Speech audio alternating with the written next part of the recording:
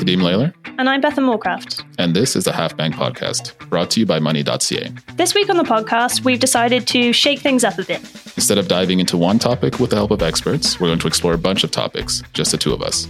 And to make things even more interesting, that's one word for it, we have absolutely no idea what the topics are going to be. Now, I'm not sure what we did to annoy our producers, but they decided to give us this episode with very little prep time. And to make matters worse, they're going to throw some random personal questions at us as well. This may be payback from one producer for not doing an episode on Magic the Gathering cards. But anyways, we hope you enjoy the chaos.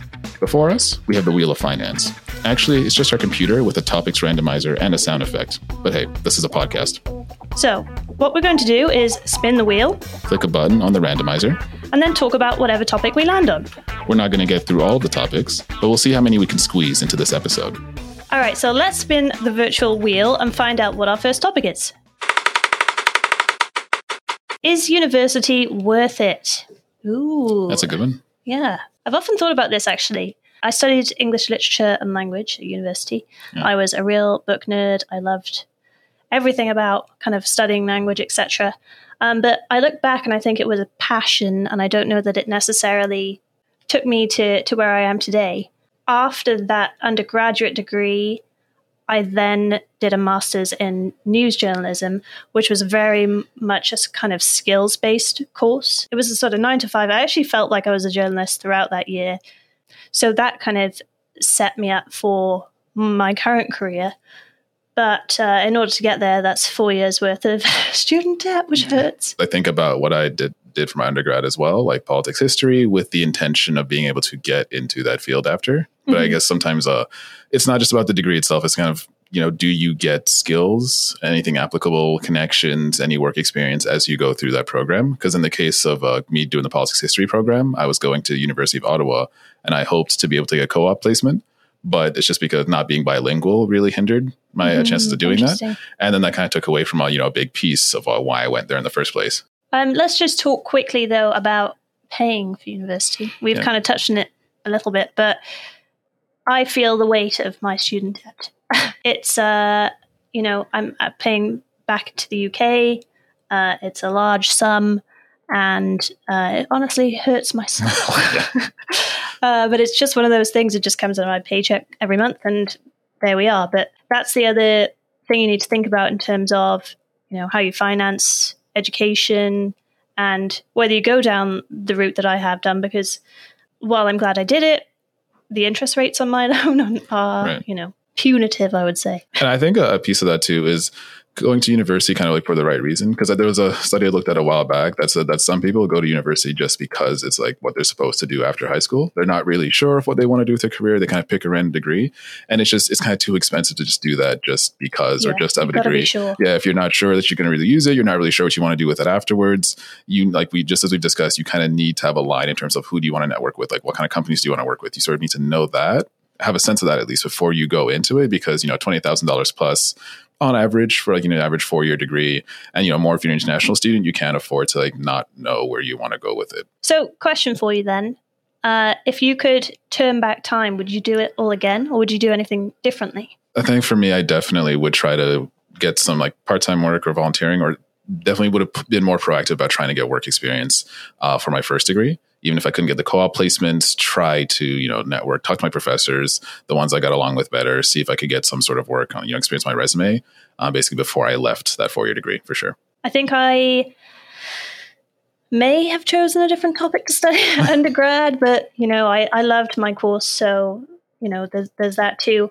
I definitely needed to try a bit harder to network and kind of build a personal, professional brand for myself from a younger age. That's a very kind of big task to put on yourself as a 18, 19-year-old. But I think the earlier you can think about some of those things and be proactive about your career is the better.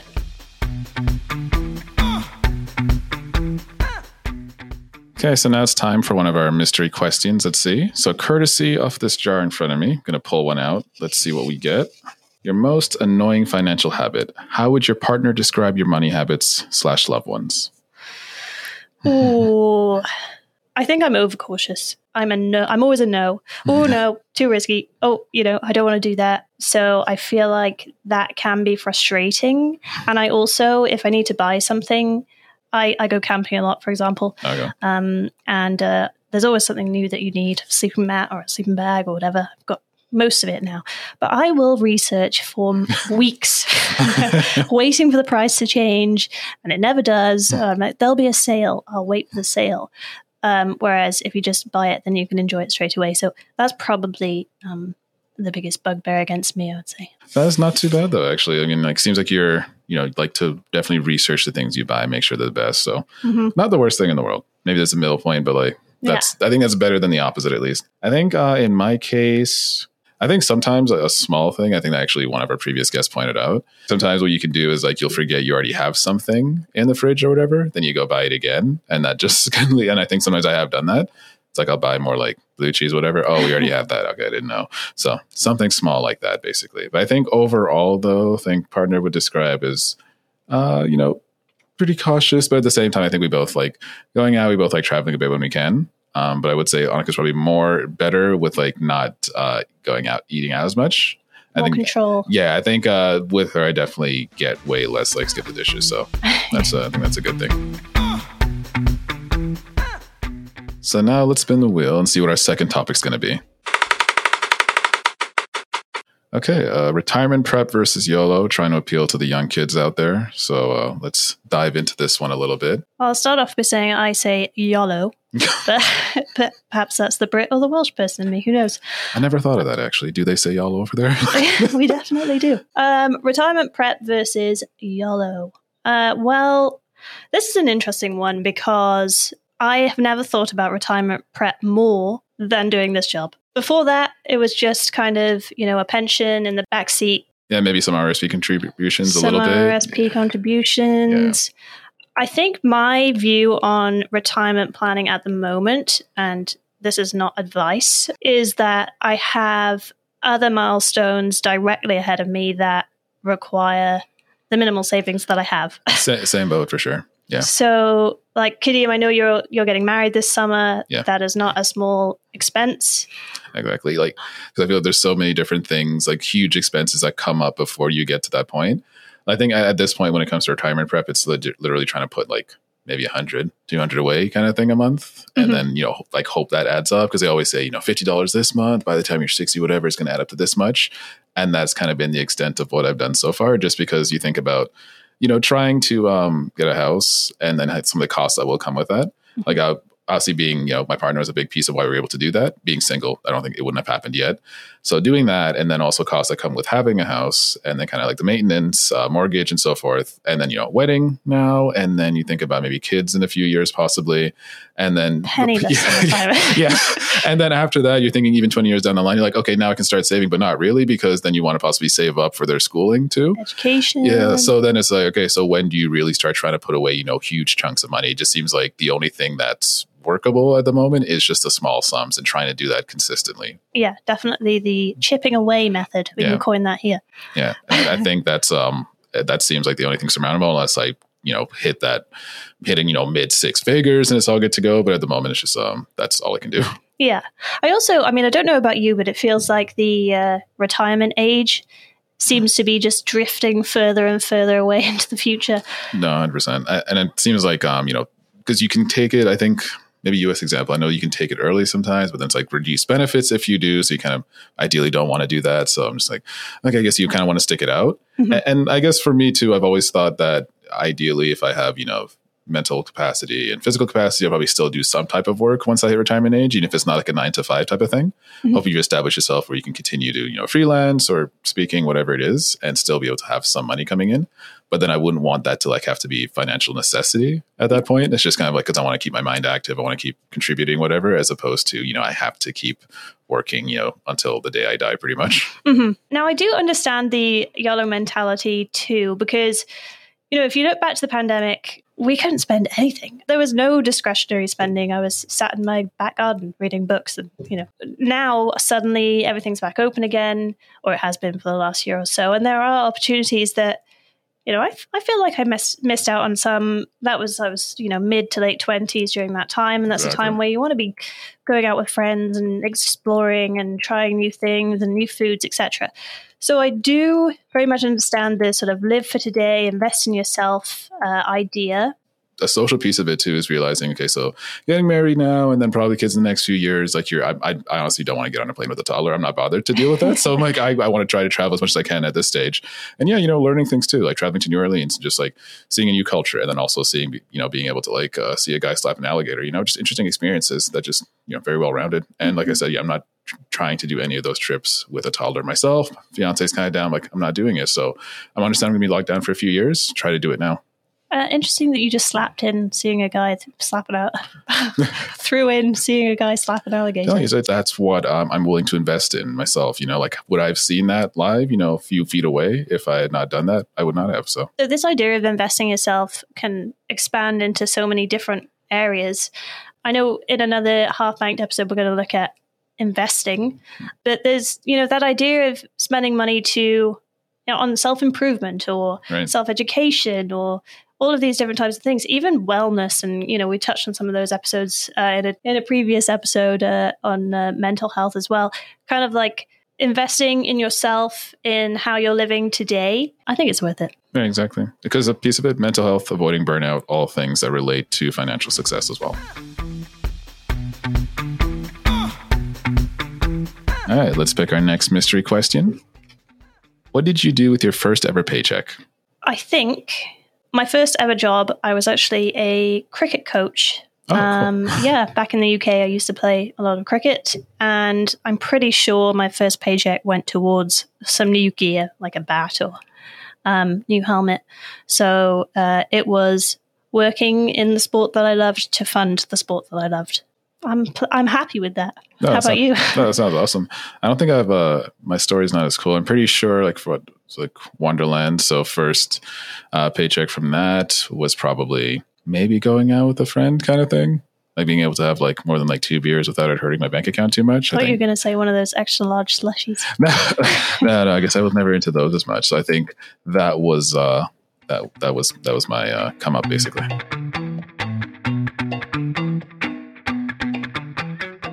All right, my turn to spin the wheel. Here we go. Okay, financial literacy. That's a big one. Absolutely. And I guess I'm wondering if we want to just focus on basically financial literacy at an early age. I think we always try to touch on it a little bit as we're older, but I think this is something that should apply like as you're growing up, basically. Definitely. Well, we should start there because, the earlier the better, in my opinion. 100%. So I think that there's some programs, from what I know, I think across Canada trying to, put it in elementary school curriculums. But that's, I think, only the last 10 years that there's really been focused on that. I remember growing up, I'd never learned about simple things, just like budgeting and so forth. That's all stuff I just kind of learned, the hard way, basically, when I kind of went off to university for the first time by myself at 17. So I think there's definitely a better roadmap for that. What was your experience trying to learn financial literacy? I had absolutely no financial literacy taught in school. For me, it was very much steep learning curves all the way through higher education. I remember paying, my first water bill and thinking, what do I have to do? Like, who do I call? Things like that. It should be straightforward. You leave home and you should be equipped to do all of these things. But unfortunately for us, our age group, I don't think that was well taught at schools. I do believe there is an effort now to improve address that. Yeah. And we had James Batterston on one of the earlier podcast episodes that was about who do you trust with your money. And he said there's actually quite a lot of educational tools and free resources at public libraries and things like that. And there's, of course, lots of stuff online too. But I think the issue is that you have to search that out. Exactly. And the searching out can be, make a conscious effort. And then also, with online, especially nowadays, we look at, TikTok, all the influencers, people who are not really qualified to be giving financial advice, telling kind of impressionable young people, buy this stock, you'll get $10,000 in 1 month. That just creates kind of more danger in a sense if you don't know the good stuff to look out for. I think kind of if you want to dive into financial literacy online, you need a base level of literacy to start with. Mm-hmm. And now I think social media has just kind of made that much harder. Yeah, definitely. And just going back to the school point, I just wish someone had dragged me into a classroom and, made me learn about how to do my taxes and what do all these different boxes mean and, what is investing in the stock market, Yeah, and then also because coming from the UK as well, I mean, I think have you filed your taxes for the first time like in Canada, I'm guessing by now? Yes. Yeah. So the story behind that for people who don't know, in the UK, as a salaried employee, often your taxes, you pay income tax through a system called PAYE or PAYE, which is pay as you earn. And so your employer or your pension provider will take your income tax and your national insurance tax out of your wages before you get it. So essentially you just take your money and go. So before I moved to Canada, I'd actually never filed taxes. So when I got my first T4 aged 24, I was like, whoa, what is this? What are all these boxes? What do I do? I did a lot of reading, but there's a lot to take in actually just to kind of understand what it all means. So I think in the end I used some sort of online tax prep platform. I don't know if it was TurboTax or Wealthsimple or one of those, but in the years that have followed, I've kind of learned a bit more.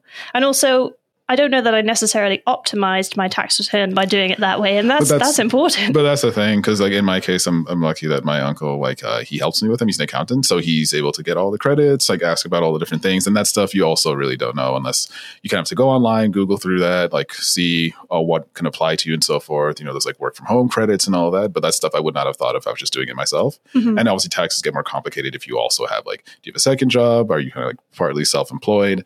All of that makes everything more complicated. Yeah. And it's stuff that, you're kind of stuck just kind of learning yourself or trusting someone. And at least in my case, made it easier to trust this person because, related by blood, but not everyone necessarily has the luxury of having the person that related to them doing their taxes and so forth. Yeah, definitely.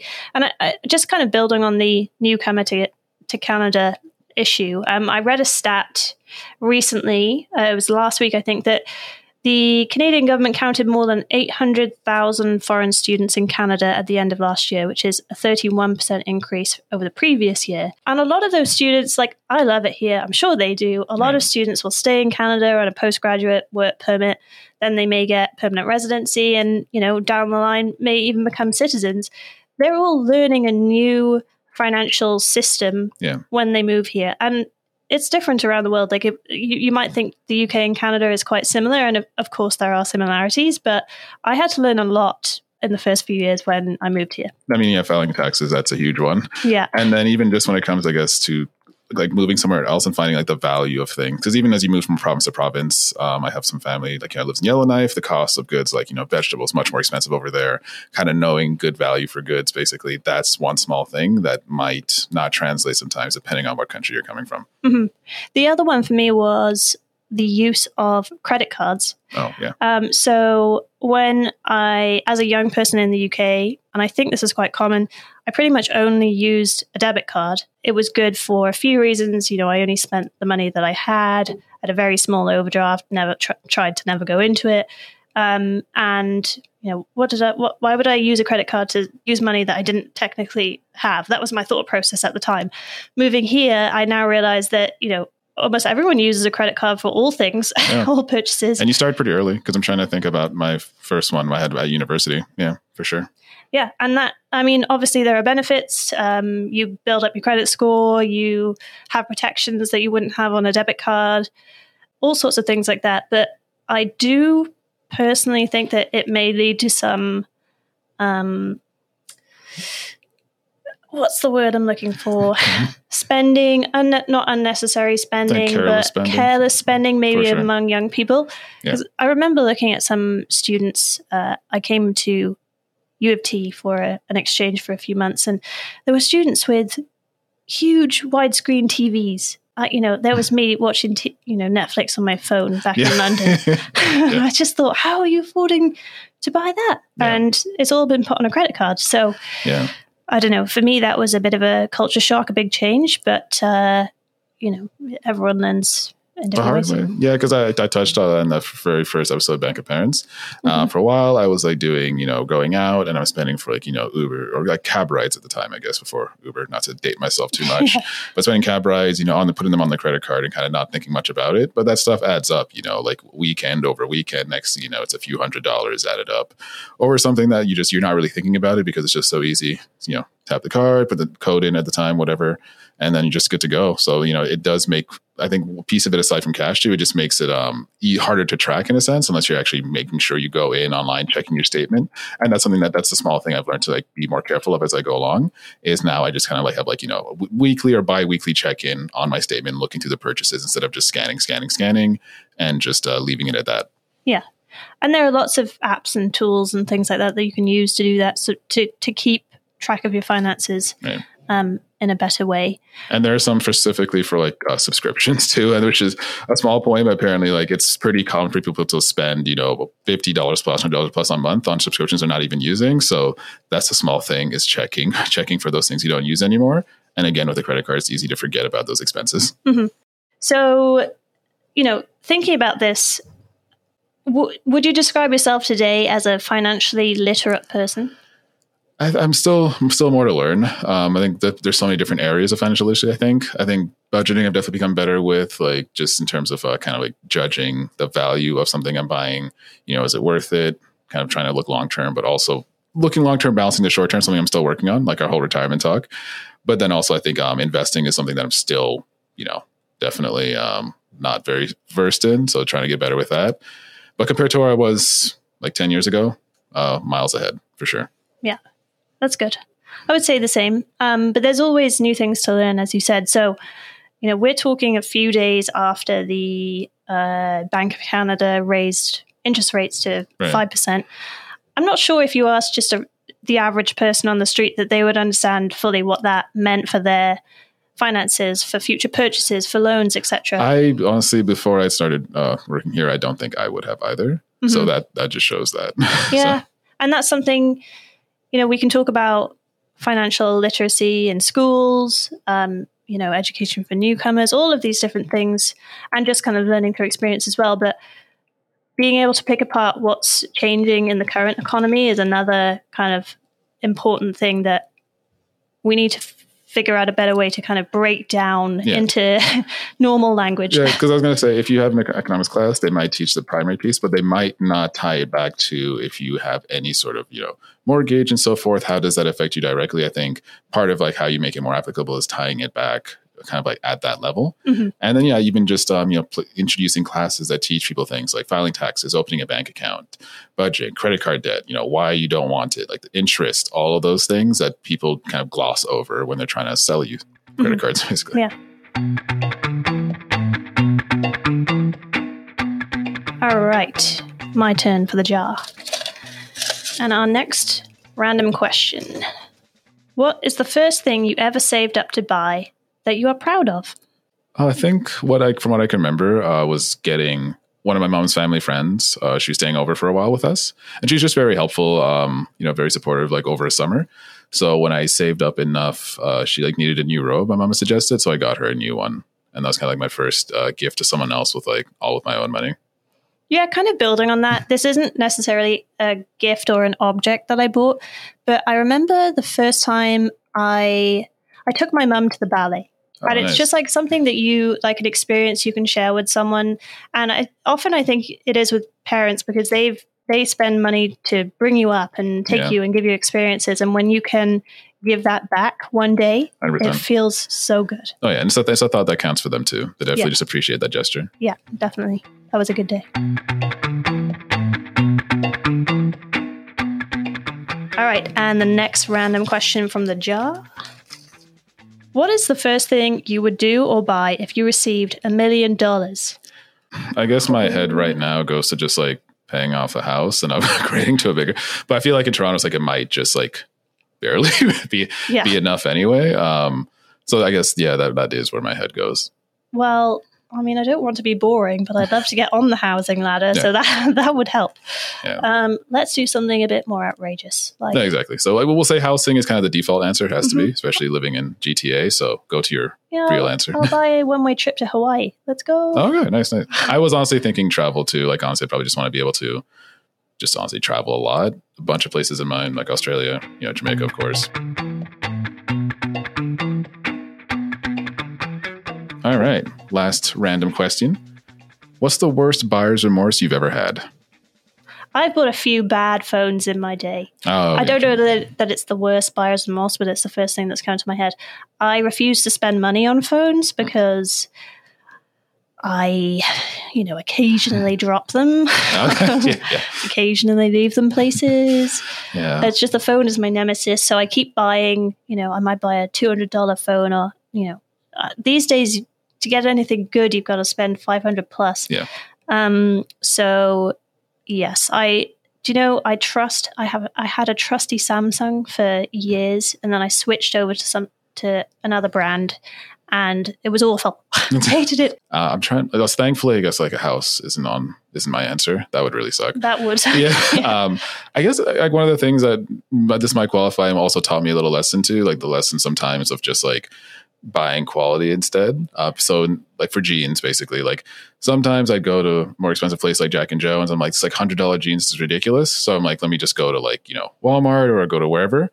And I buy those ones and they can fit okay, but they just wear out like in literally 2 months, the same level of wear I'd get from the more expensive ones in like a year, sometimes, a year and a half. So I figured it actually, it worked out to being cheaper over time to just buy the one expensive pair one time. And then do that. And I thought that was my lesson on, quality over quantity for some things, at least. Do you feel like you realized that at a certain age? Because I feel like I understand that and I try to go by that these days, but probably didn't when I was 21. No, I think that definitely wouldn't have applied. I think I wasn't even in the position to really be able to buy quality over quantity when I was younger. So that's a sidetrack, but there was like a whole, I think there was something Terry Pratchett wrote about like this an allegory of the soldier, the one who gets the expensive boots, who keep him, safe from rain and all that stuff. He can buy the one pair, they last him this long, but the other poorer soldier has to buy the cheaper pair and he cannot afford to buy the expensive pair, but he ends up paying more over the long term with the cheaper pair of boots because he can't spend the amount for the more expensive ones at one time. So I think that kind of solidified it, but honestly that lesson only clicked with the jeans like the last 5-6 years. Well, big thanks to our producers. That actually turned out better than I thought it would be. Yeah, thanks producers. That was really fun. If you're still listening to our rambling, thank you. Our producers will probably make us do another one of these at some point. So if there are any questions you want to ask us or topics you want us to cover, please email us at hello@halfbanked.com. And that was Half Banked. If you like this episode, be sure to subscribe, rate, and review us on Apple, Spotify, or wherever you're listening to this podcast. Special thanks to executive producer Samantha Eamon and producers Kevin Hamilton, Shane Murphy, James Baston, and technical producers Marie Alcober and Mohammed Tabish. For more information, you can check out halfbanked.com. Until next time.